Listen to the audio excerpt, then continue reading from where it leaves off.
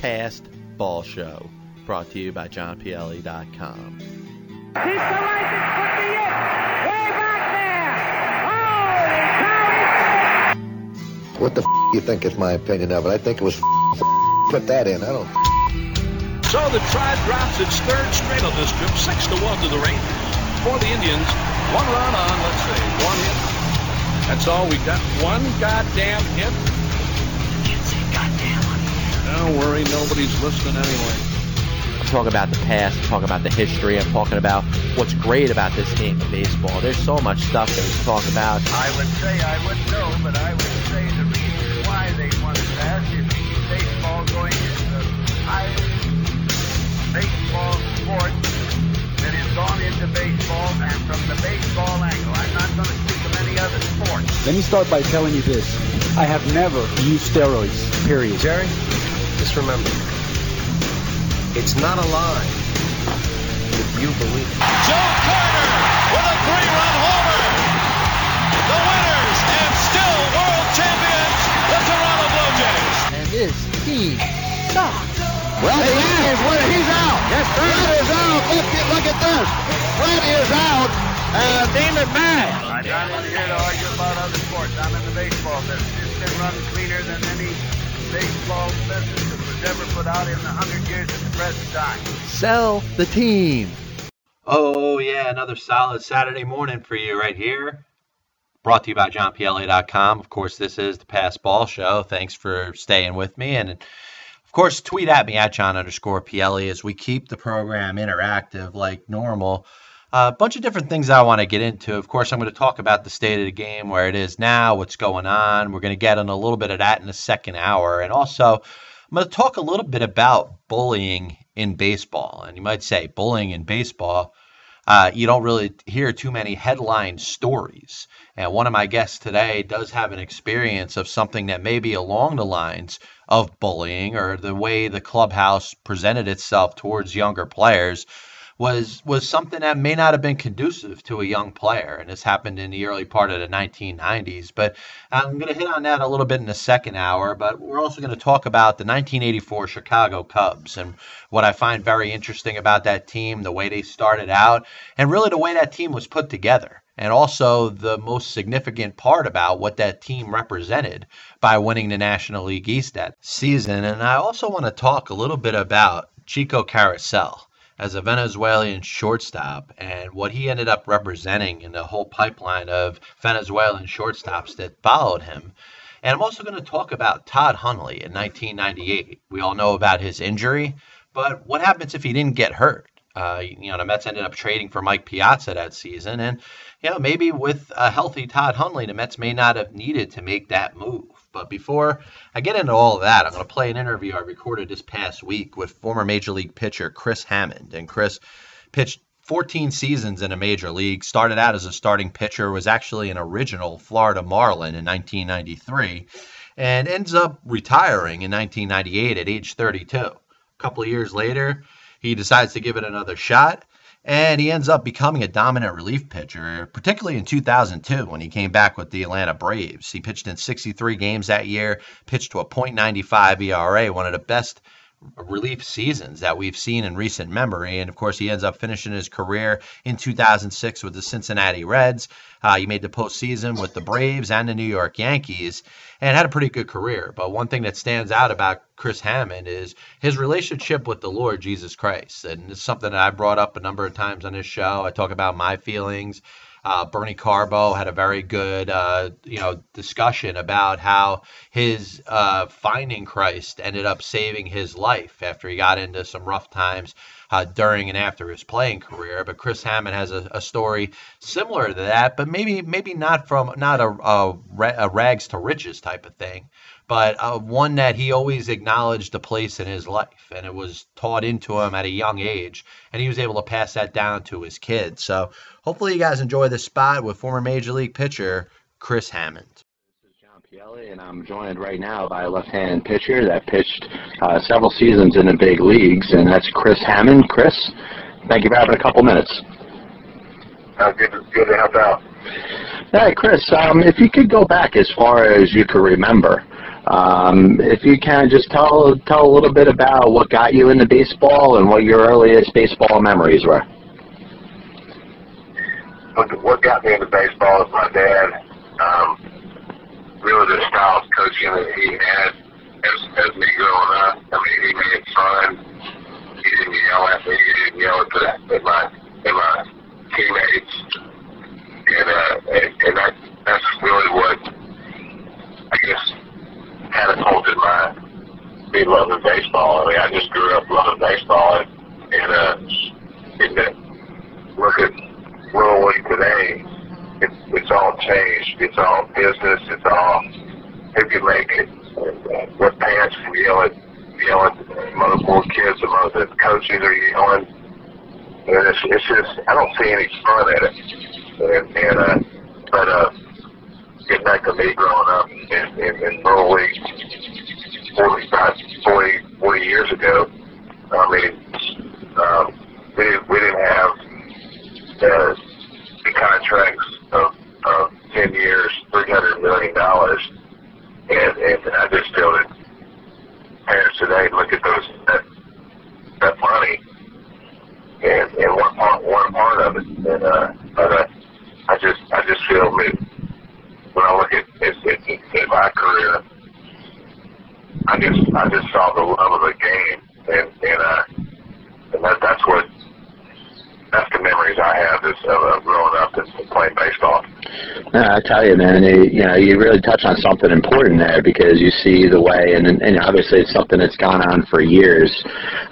Parents sometimes get a little too attached to what their children are doing, and it's easy to forget. And unfortunately, it's forgotten way too many times that all a child wants to do at a young age, whether they're playing a sport, whatever they're doing, is they just want to have fun. I mean, competition is part of it, but it's not. It shouldn't be the only thing. And it's great to hear that. At such a young age, you had put in your mind that you're just there to have fun, and that's really what kids should do when they go out there and first play sports for the first time. I feel that in my career, in my baseball, growing up as a kid, the biggest thrill that I ever received was when my AAA manager called me up to his hotel room in Buffalo, New York, and said, "You just got called up to the big leagues." And it was the biggest shock of my life, because I wouldn't claim baseball to get called up to the big leagues, because I was just having fun. I was getting paid to play baseball. But when he told me that news, I mean, it was the best news I've ever heard. But if I would have lived just like kids are today, they're living, and their dream and their goal is to make it to the major leagues and get paid millions of dollars. And most of them will never live that dream out, because that's their goal. No, I tell you what, it stands out too. Was there ever a time that you realized that you had a gift? I mean, I'm sure you get to a point you're pitching well, and from what you're telling me, you're not really basing it off of stats, and you're just out there having a good time. But was there a moment that you realized that, hey, what you were doing, you were pretty good at? I don't think it was up until maybe I was 4 or 5 years deep into the major leagues. I mean, because like I said, I played baseball because I love baseball, and to me, once you start building yourself up and going, man, I'm pretty good. That's when the falls come, and my focus was to be the best baseball player that I could be, and have the most fun I can have doing it, and the results. I mean, I wasn't the best pitcher, I wasn't the best hitter, but I played 18 years of professional baseball, and I look back at it because I loved it.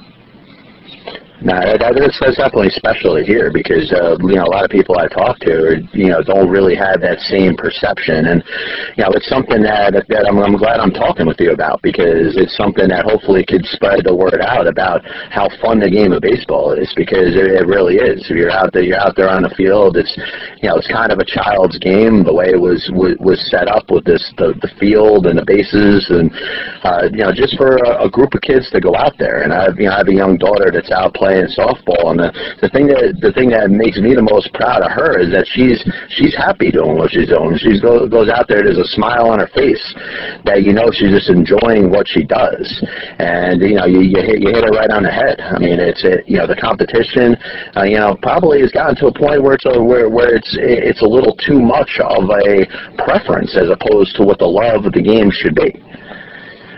Yeah, I got to speak to a 11 and 12-year-old state championship banquet, and one of the things that really hit all the parents in the face was when I said these kids would be much better players if they could play out in a pasture with no parents.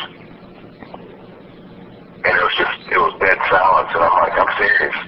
You parents are taking the fun out of these kids being the best shape that they can be. And it was a big impact on the parents just saying that one sentence. No, absolutely. Once again, John Pielli here with former Major League pitcher Chris Hammond. Now, talk a little bit about your run in your playing career because you had a couple years. You had a very good season down in the American Association. You won the pitching Triple Crown, and that led to your call up in 1990. Really, up until 1997, you bounced around a little bit as a starter, and then you had a point where things weren't going so well for you, and you retired. Was that a point where you felt in your own mind that it wasn't as fun for you as you wanted it to be? Well, it came to the point where I had a bone spur in my elbow when I was with the Red Sox, and I had surgery, and at the same time, my wife went into labor, and at 6 months, so she went on bed rest for 3 months. So that's where the love of baseball was overshadowed by my family. And I've always been a family man, and when you don't love what you're doing and you're starting a family, it was a really easy decision. I'm like, I want to retire. But after 2.5 years, we had 3 kids at the time, and my wife mentioned to me that she misses about me playing as a baseball player, because our kids never saw me on the field. So I decided, I'm left-handed, I'm 33 years old, everybody can use a left-hander. I got Mom back in shape. We didn't have a spring training, somebody else signed me to even to a minor league contract. And Cleveland Indians signed me. We went and had a spring training, had a ball. Had a great year with Buffalo and on the Richmond and kids running on the field, coming in the clubhouse. It was just a great experience. And then one thing led to another. I signed maybe Atlanta Braves at spring training the next year. Had the best year that I could ever ask for. Ended up moving on to the Yankees, A's, Padres, and the Reds. I'm like, what just happened? No, absolutely, man. And I tell you, the great thing about it, kind of touch on what we talked about before, is the fact that, your kids finally getting to see you play. And I'm sure it was as much fun for them to watch you as it was for you to pitch because, you had developed at a young age about, the game being fun to you. And, the fact that you were enjoying yourself and you saw there, your kids were enjoying watching you play probably had to be a special feeling for you during that whole time. What about a better feeling in the world to have your kids watch you play baseball on TV and in big stadiums like that? And it became fun again because I wasn't playing for me anymore. I was playing for them. And I'd give up a home run and I'd come out in the quad and see them. They're like, Dad, you see how far that ball went? I'm like, yeah. And it was easy to forget. And just the next day was just a new day. And I was a dad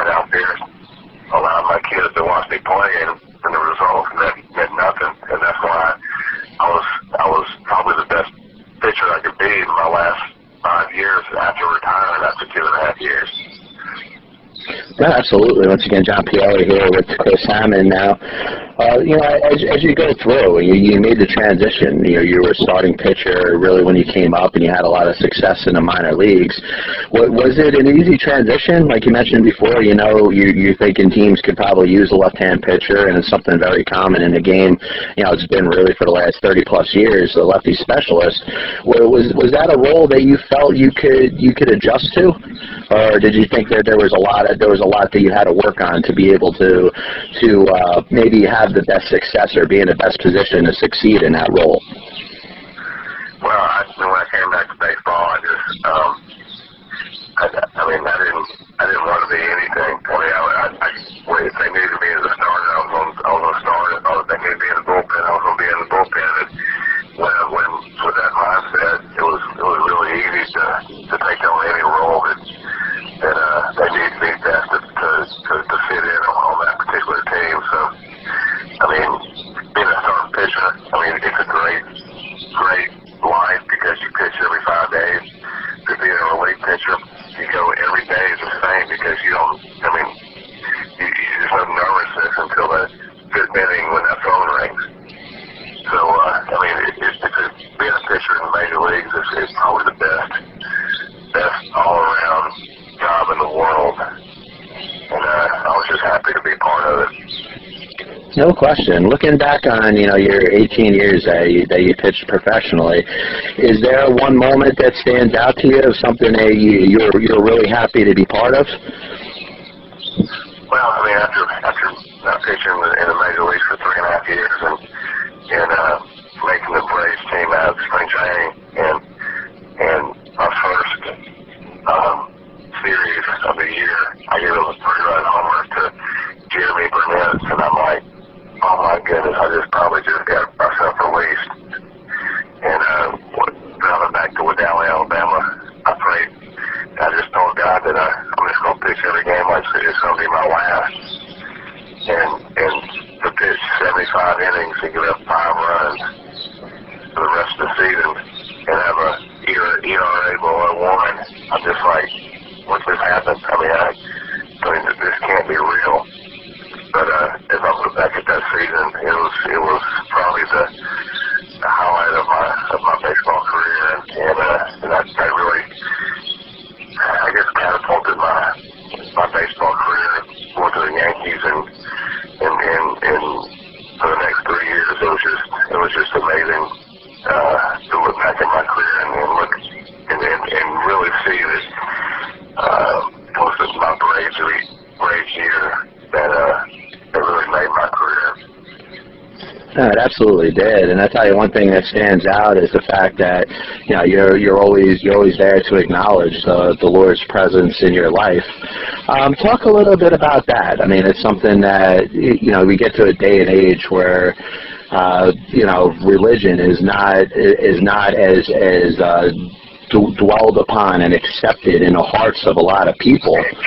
A little bit about the Lord's presence in your life and what it's done and what you're able to share with people.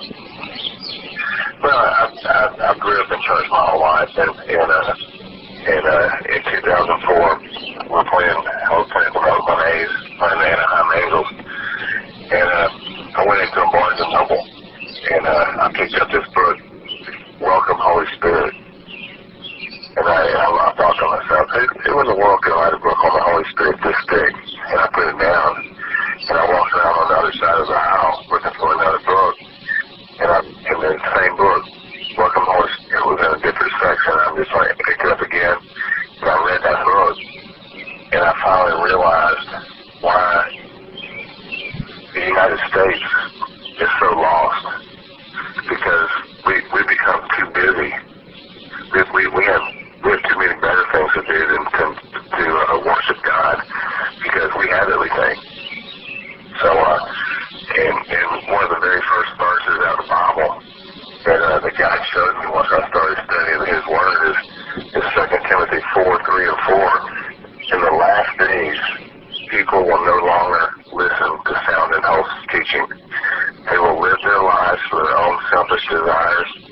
They will seek teachers who will tell them whatever they want to hear, and they will reject the truth forgiveness who we are. So that's once I started allowing the Holy Spirit of God to transform my life into a little Christ running around, the Bible started becoming so evident in our nation today that people don't want to hear it. I mean, we have everything we have. We have a good job. We have food to eat every day. We have school. We have this. We have. But where's God? Where's Jesus Christ in your life? And that's just my mission every day. Every time I wake up every morning and my feet hit the floor, I'm on a mission. I'm on a mission to spread the truth of the gospel to the United States, because to me, I just see a nation that is so lost but really don't care. No, I absolutely agree with every part of that, and I hope you continue to do what you're doing with that, because I know you're touching a lot of people and you're helping out a lot of people to see, the truth and what they need to do to just make sure that they're acknowledging that God's in their life and maybe do more than they think they possibly can. Chris, I really want to thank you for having some time. I appreciate you giving me a couple minutes, and best of luck to what you're doing, and continue on.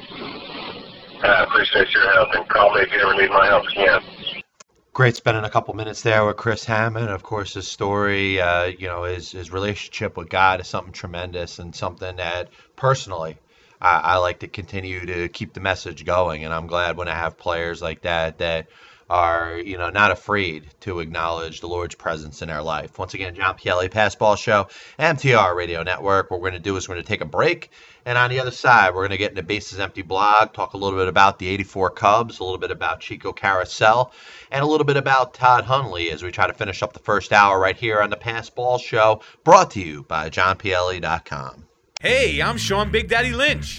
I'm Joe Delasanti. And I'm Tim O'Brien. And we're your favorite tailgaters. Listen to our show every Tuesday morning from 11 to 12 on MTR Radio. We'll tempt your palate with football, basketball, baseball, hockey, you name it, we got it.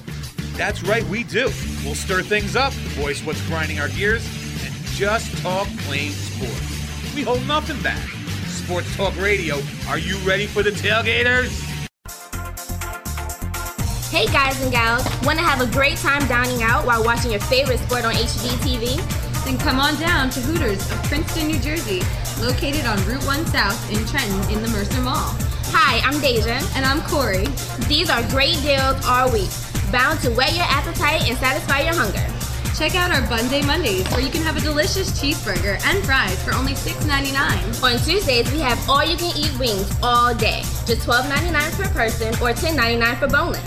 On Wednesdays, you can get 10 boneless wings and an order of fries for just $6.99. On Saturday, kids eat free for every meal ordered by an accompanying adult, and the meals are served on Frisbees.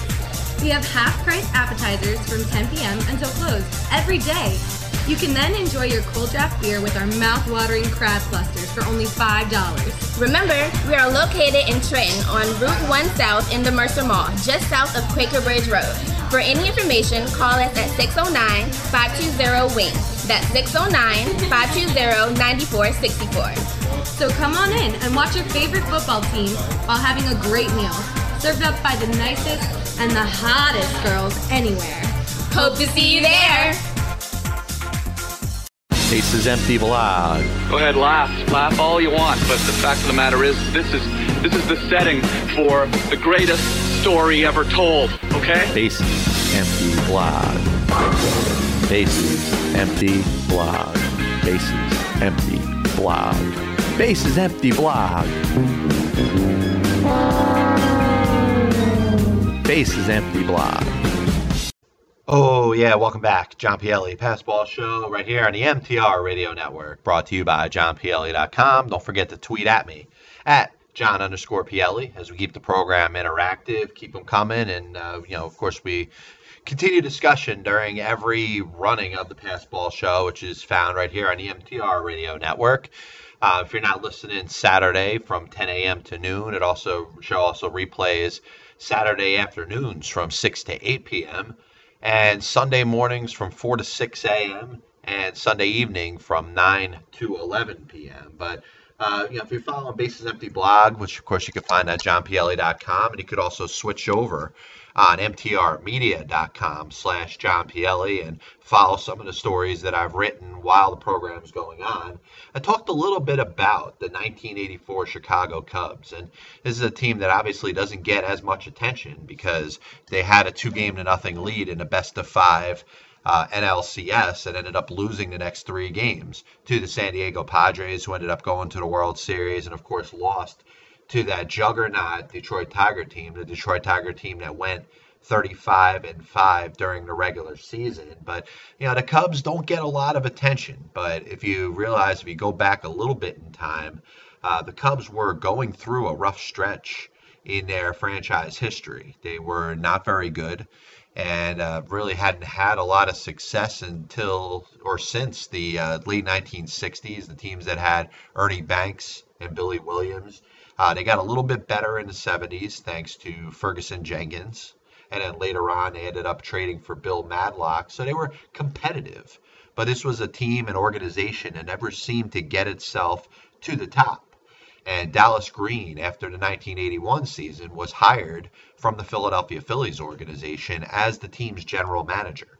And Green, of course, was coming off of a World Series championship that he had won himself as the manager of the Philadelphia Phillies in 1980. The Phillies made it back to the playoffs in that weird 1981 season where you had the strike and the split season and the 2 division winners and the first ever division series championships in Major League Baseball history. But after the 1981 season, Green and the Phillies parted ways.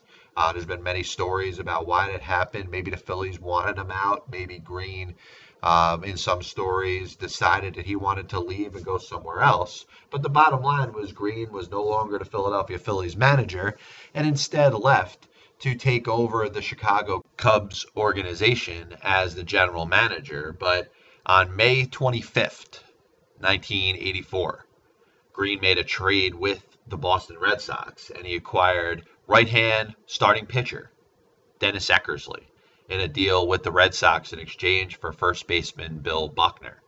And there's many different ways you can go with that statement. You could talk about what Eckersley ended up becoming after he left the Cubs and joined the Oakland Athletics under Tony La Russa, becoming one of the most dominant closers that the game has ever seen, and certainly one of the best the game has seen in the last 30-plus seasons. You could talk about Bill Buckner and his success that he had initially with the Boston Red Sox. Put up very good numbers, was the team's number 3 hitter, was certainly a staple player during the 1986 World Series championship run by the Boston Red Sox. And listen, you know Bill Buckner, and you know what he will and forever will be remembered for. And that, of course, is that ball going through his legs in game number 6 off the bat of Mookie Wilson. But I'm not going to go there with this. We're going to talk about the Cubs and how they needed to add a starting pitcher. And they got themselves Dennis Eckersley in a trade for Bill Buckner. And Bill Buckner was having some success with the Cubs, but not in 1984. In 1984, the Cubs had decided to go with a guy who played a lot of outfield in 1983, a guy by the name of Leon Durham. And you want to talk about parallels to two players. It was Leon Durham in the 1984 NLCS that let a ball go through his legs that allowed the San Diego Padres to put up a rally and win one of the 3 games when they won games 3, 4, and 5 and came back to defeat the Cubs and make it to the World Series themselves. Now, of course, the 1984 Padres have a story of their own.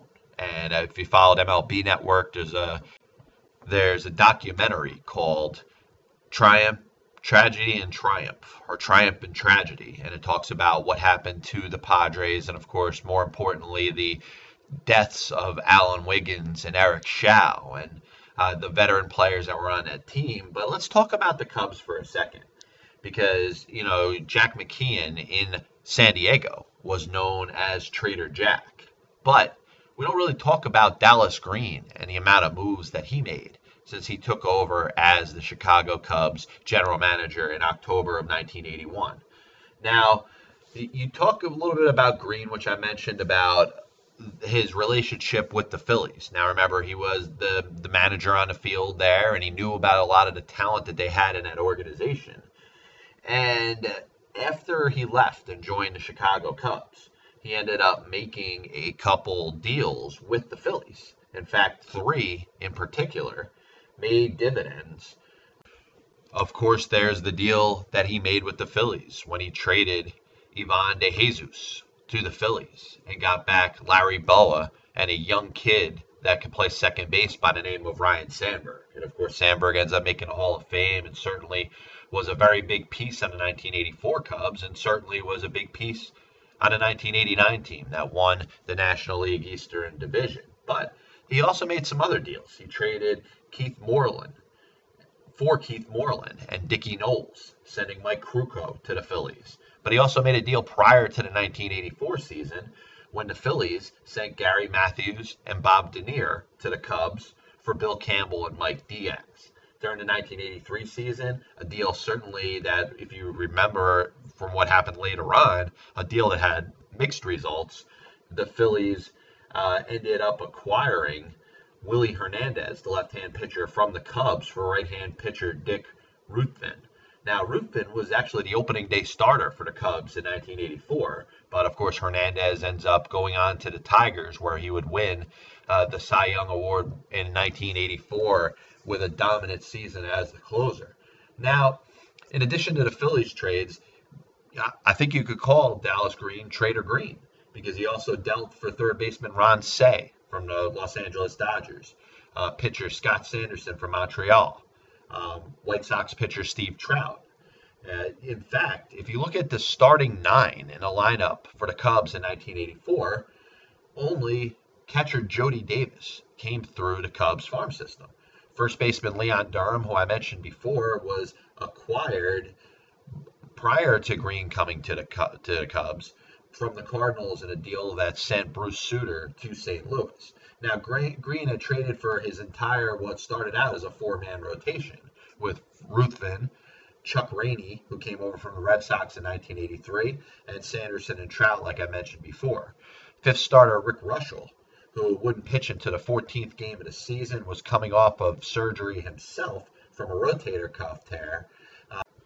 In addition to the Eckersley trade, of course, the one that stands out was the move that he made to get Rick Sutcliffe. And he traded Mel Hall and Joe Carter to the Indians to get Sutcliffe, who went 16-1 that season and won the Cy Young for the National League in 1984. Now, he also got Ron Hassey and George Frazier in that same trade, and ended up, after a while, Ruthven was out of the rotation, and Rainey, who was the number 2 starter and a guy who, got the first several times through the rotation when they were going with a 4-man rotation, was sent over to Oakland in a deal that brought Davey Lopes over to the Cubs. But looking back at the team, the 1984 Cubs were ready to win, absolutely. Lee Smith was the dominating closer and a guy who I think should get into the Hall of Fame. Was certainly an impact player that they had solidified the back end of the game. Among the 1984 Cubs, there were 7 players who had won a World Series with either the Phillies of 1980 or the Dodgers of 1981.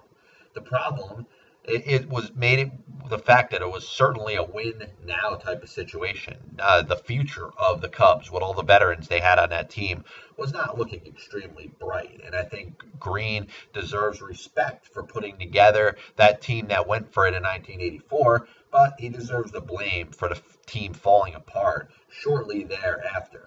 And, of course, you remember teams like the Cardinals and the Mets, who went back and forth in 85, 86, 87, and 88, and kind of took over that division. And even the Philadelphia Phillies, the team that Green left, were a lot hungrier and in a lot more pennant races than the Chicago Cubs were after 1984. Now, if you look at the Cubs and, of course, the win-for-now mentality, which some teams do, but not as many do anymore, certainly would have paid dividends if the Cubs ended up winning the World Series in 1984.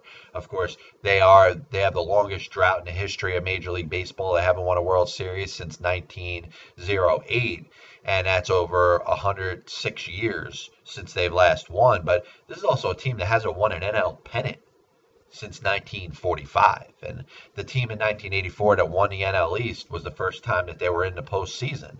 Of course, after 1968, MLB changed the format with the expansion and had 2 division winners. This way you had 2 teams play a league championship series to win the pennant and play for the World Series. So the Cubs had won their division for the first time since 1969. And of course, if you remember 1969, the Cubs were in a very good pennant race with the Mets. They ended up losing out. The Mets won the World Series that year. But, the Cubs from 1984 to 1945, that's a long time between playoff appearances. And of course, the Cubs made it back in 1989, winning the NL East, and lost to the Giants in a tough series as the Giants ended up losing to the Athletics, which, by the way, had the guy I talked about to start off this piece, Dennis Eckersley, closing out the games for them. Once again, John Pielli, Pass Ball Show, right here on the MTR Radio Network. Don't forget to tweet at me at John_Pielli as we keep the program interactive. Now, I've touched on the program several different occasions. We've talked about the integration of Major League Baseball, not just for African-American players, but how it's become a world game. And you got players, of course, coming over from Asia, whether it's Japan or China or Taiwan, and of course, the Latin American countries. And then you got Cuba and the Dominican Republic and Haiti and Puerto Rico, which, of course, is the Commonwealth of the United States. But when we talk about some of the history in regards to foreign countries and Latin America and Latin American players, you remember me talking a little bit about Hiram Bithorn and his impact to the game. Of course, Luis Olmo and becoming the first player, the first Caribbean-born player to hit a home run in a World Series game in 1949. But if you remember a shortstop that used to play for the Chicago White Sox named Chico Carousel, on March 26th, 2005, he passed away at the age of 79. Like I said, a Venezuelan-born shortstop. He was the first in a series of players to dominate the defensive side of the sport. Chico played from the years of 1950 to 1959 and made the All-Star team 4 times. A subpar offensive player, Carousel hit just .258 for his career. But he was a very fundamentally sound ball player who had more walks in his career than strikeouts. He also had 67 sacrifice bunts and even hit more than 10 home runs in a season twice as he finished his career with 55. Of course, Carousel was an incredible defensive shortstop who perhaps never got the credit that he deserved. His best seasons defensively came before the start of the Gold Glove Award, which was instituted in 1957 for both leagues, and starting in 1958 with a player at each position selected in each one, both the National and the American League. It's hard to quantify a defensive player in that time because the advanced stats had really, they are attributed to older times, but they weren't attributed while these games were going on. So I can't use a stat like WAR, or defensive WAR, and talk about Chico Carousel and rank him up against a shortstop, let's say like an Ozzie Smith or an Omar Vizquel, because I don't think that's fair. You're not really comparing apples to apples there. You have defensive metrics now that are traced back to a certain time that you could reasonably track a player's range and stuff like that. And, through the seasons of 1950 to 1959, you didn't really have that. So if you're looking at what people say, or you're looking at games that are being broadcasted on a radio and very few on TV, I have a hard time saying that you could quantify a player defensively that played in that time. But to talk about Carousel defensively, I'm going to use a couple stats that Baseball Reference helped me out with, and I'm not going to use WAR. I won't. I don't think it's a good enough stat to use in this particular situation. From the years of 1950 to 1955, he ranked in the top 5 in the AL in both putouts and assists. His 102 double plays turned in 1954 led the AL, and he finished top 5 other times, and he finished his career with a .969 fielding percentage, which is very good for a shortstop. He led the league 3 times in fielding percentage. Among the modern defensive stats, He led the AL in total zone runs in both 1953 and 1954. His range factor for a shortstop was in the top 5 of the AL 4 times from 1950 to 1954. Like I said, I'm going to take those stats a little bit less serious than some of the other ones, but I think you could quantify them a little more than looking at defensive WAR in the 1950s. But you look at the fact that he was the premier defensive shortstop at his time, and they didn't have the Gold Glove, like I said, until 1957. Now, Carasel was the first in a series of Venezuelan shortstops to have success in the major leagues. Most notably was a guy that came right after him, Luis Aparicio, who, of course, won 9 Gold Gloves from the seasons of 1958 to 1970. He hit .262 for his career, by the way. Dave Concepcion, also from Venezuela, won 5 Gold Gloves for the Reds from 1974 to 1979 and hit .267 for his career. Ozzie Guillen, who of course most recently is known as a very good Major League manager. I know he had a rough year in Miami last year, but I think he had a lot of success as the manager of the Chicago White Sox. But he was a very good defensive shortstop. He hit .264 for his career. Omar Vizquel. Listen, I don't have to say anything more about Omar Vizquel. 11 Gold Gloves, .272 hitter. Among contemporaries, in case you're interested, some Venezuelan-born shortstops that we've seen. Alex Gonzalez, who most recently played for the Detroit Tigers a little bit this year, and within the last couple seasons with Atlanta and Milwaukee, and of course was well known for his days with the Florida Marlins. Alcides Escobar of Kansas City. Elvis Andrus, of course, of the Texas Rangers. Asdrubal Cabrera of the Cleveland Indians, and even Wilmer Flores, who's playing some shortstop for the New York Mets, came from Venezuela as well. Once again, John Pielli, Pass Ball Show, MTR Radio Network, moving on. And I decided to write a story on Bases Empty blog, johnpielli.com, the whole thing. Feel free to check it out, about Todd Hundley. And if you remember, Todd Hundley's impact amongst the history of the New York Mets, he has hit the most home runs in a single season in the history of the franchise. Since then, after 1996, when he hit 41 home runs for the New York Mets, he was tied by Carlos Beltran. But in the history of the New York Mets, who would have thought, from all those power hitters that they had, from Mike Piazza to Darryl Strawberry, Howard Johnson in some of the dominating years that he had, Dave Kingman, who would have thought that Todd Hundley would be tied for the most home runs in a single season, and also a record that he still holds to this day, the most home runs for a catcher in a full season. Not Johnny Bench, not Mike Piazza, not Carlton Fisk, Yogi Berra, anybody else you can imagine. Todd Hundley holds the record for the most home runs by a catcher in a single season. But, of course, if you're a Mets fan, you go back and you remember Todd Hundley's run in the early to mid part of the 90s. And, of course, he stood out with the 41 home runs that he hit in 1996, followed that up with a 30 home run season in 1997. However, Todd Hundley will always be remembered for his near career-threatening injury that he suffered in the offseason of 1997, which turned out to lead, probably indirectly, but unintentionally, but still had something to do with the trade that the Mets made for Mike Piazza. And imagine the New York Mets franchise without Mike Piazza. Piazza, of course, for what he stood for and what he was able to do for the Mets. Can you imagine the Mets getting to the postseason in 1999 and nearly beating the Braves in the NLCS, and then following it up with a World Series appearance in 2000 without Mike Piazza? I would find it hard to imagine.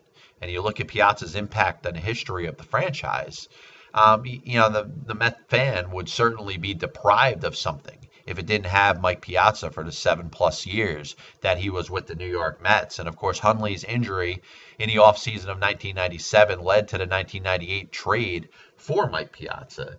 And, but let's look at Hundley for a second, because I mentioned the home runs that he hit. But in 1996, he had 259, 41 home runs, 112 runs batted in. Follow that up with a 273 season with 30 home runs and 86 RBIs. His OPS in 1996 was 906, followed by 943 in 1997. Add to it the fact that Hundley was about to be 29 years old in 1998. There would be no reason that the Mets would go out and get another star catcher. Hundley was becoming a star in his own right. And like I said, it's hard to imagine a history of the franchise of the Mets without Piazza. But remember the Mets at the start of the 1998 season. You knew Hundley wasn't going to be around until at least around the All-Star break. And the Mets were playing around with catchers like Alberto Castillo, Tim Spear, Rick Wilkins, and obviously none of them were getting the job done. And you were talking about a little bit of pressure being on the Mets organization.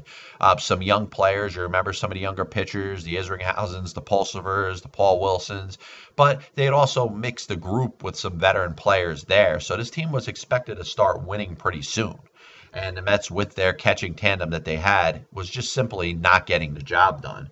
But you could say that it was possible that the Mets could not have traded for Piazza. And, even with the Hundley injury, of course, the trade that the Mets made, sending, amongst others, Preston Wilson over to the Florida Marlins, changed all that. Now, Hundley came back. He was without a position. Instead, he was placed in left field, where we all remember was a complete disaster. Hundley did not like being out there, and eventually, as the season went on, he served as Piazza's backup, just simply played on games where Mike needed a day off or a little bit of a blow here and there. But after the 1998 season, it obviously became evident that Hundley was going to get traded. The only thing sitting in the way of that was the status of Mike Piazza, which, let's remember, we go back to this time, I think it's pretty easy to forget that Mike Piazza was a free agent, and there was a very good chance that the Mets were not going to bring him back. In fact, chief owner of the Mets and owner to this day, Fred Wilpon, was not really in favor of giving Piazza the type of contract that he was commanding. Of course, co-owner Nelson Doubleday was the guy that ended up making sure this deal got done, and Piazza ends up signing a 7-year, $91 million contract that carried through to the 2005 season. But, the thought was at the time, Hundley was property of the Mets. He wasn't a free agent. Piazza was. So the Mets could have, perhaps, if they were outbid or decided they didn't want to retain Piazza, could have gone with Hundley as their everyday catcher for the 1999 season. But, of course, on December 1st, 1998, the Mets made a trade with the Los Angeles Dodgers, sending Hundley over to L.A. for outfielder Roger Cedeno and catcher Charles Johnson. And, of course, Johnson was immediately dealt to the Baltimore Orioles in a deal that brought the Mets right-hand relief pitcher Armando Benitez. Hundley had a little bit of a slow start in L.A. He hit just .207, but he did hit 24 home runs for the Dodgers in 1999. He followed that up with a very good 2000 season. He had a career-high .284, another 24 home runs, drove in 70 runs, and also set a career high with a .954 OPS. After 2000, Hundley was a free agent, and he signed a 4-year deal with the Chicago Cubs.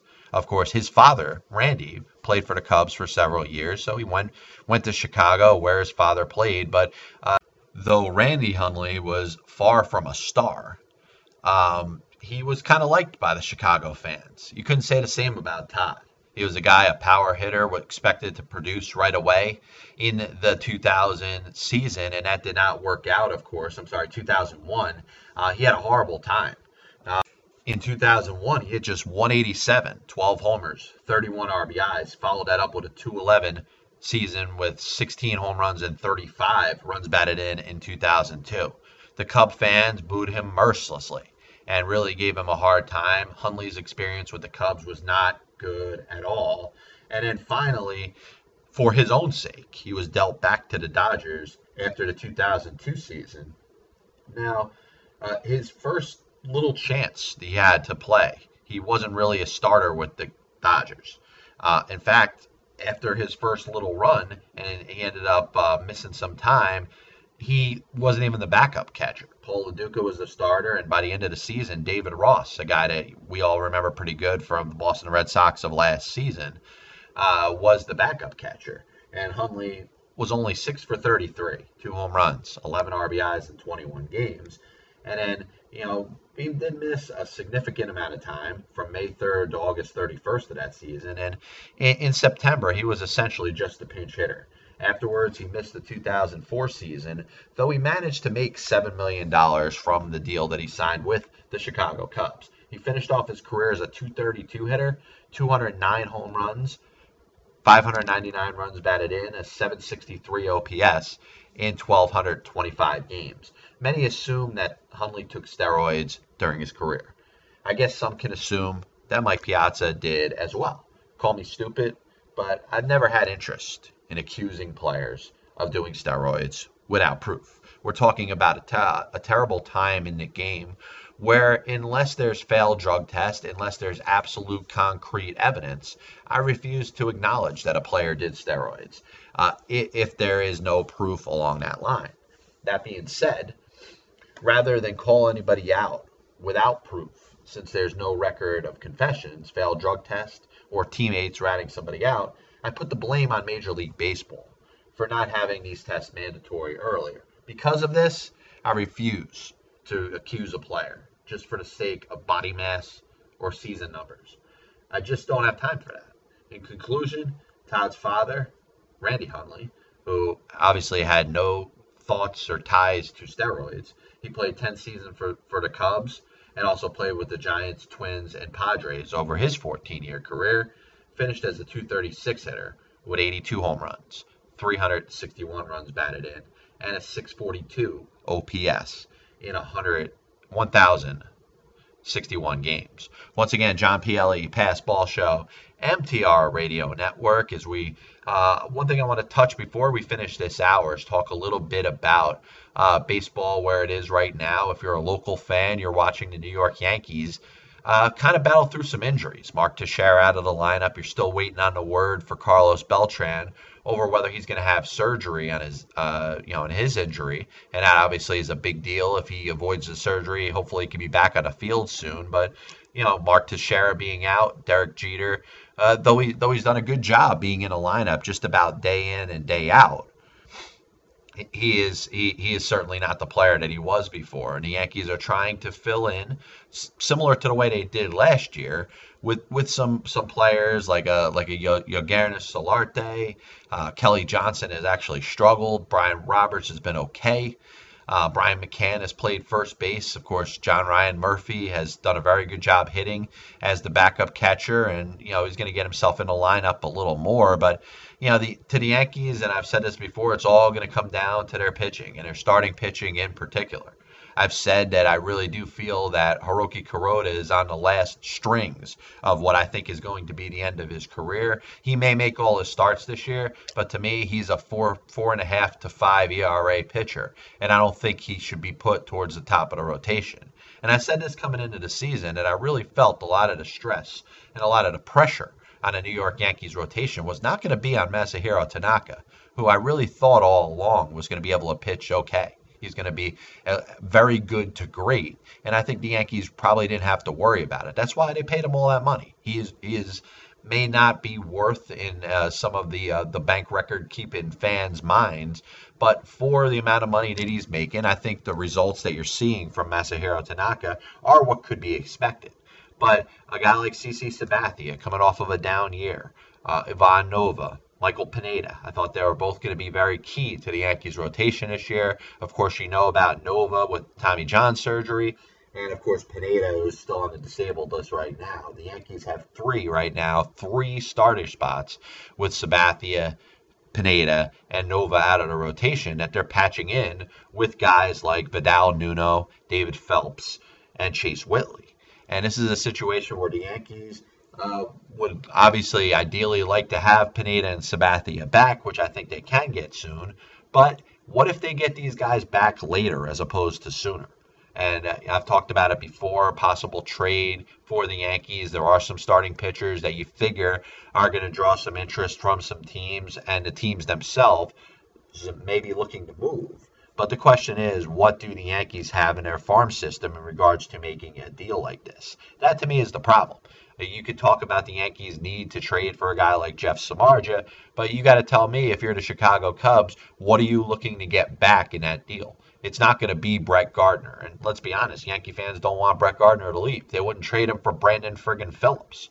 Brandon Phillips, an all-star. I don't care how much the anti-Sabre guys hate him. He's still a pretty damn good ball player and better than Brett Gardner.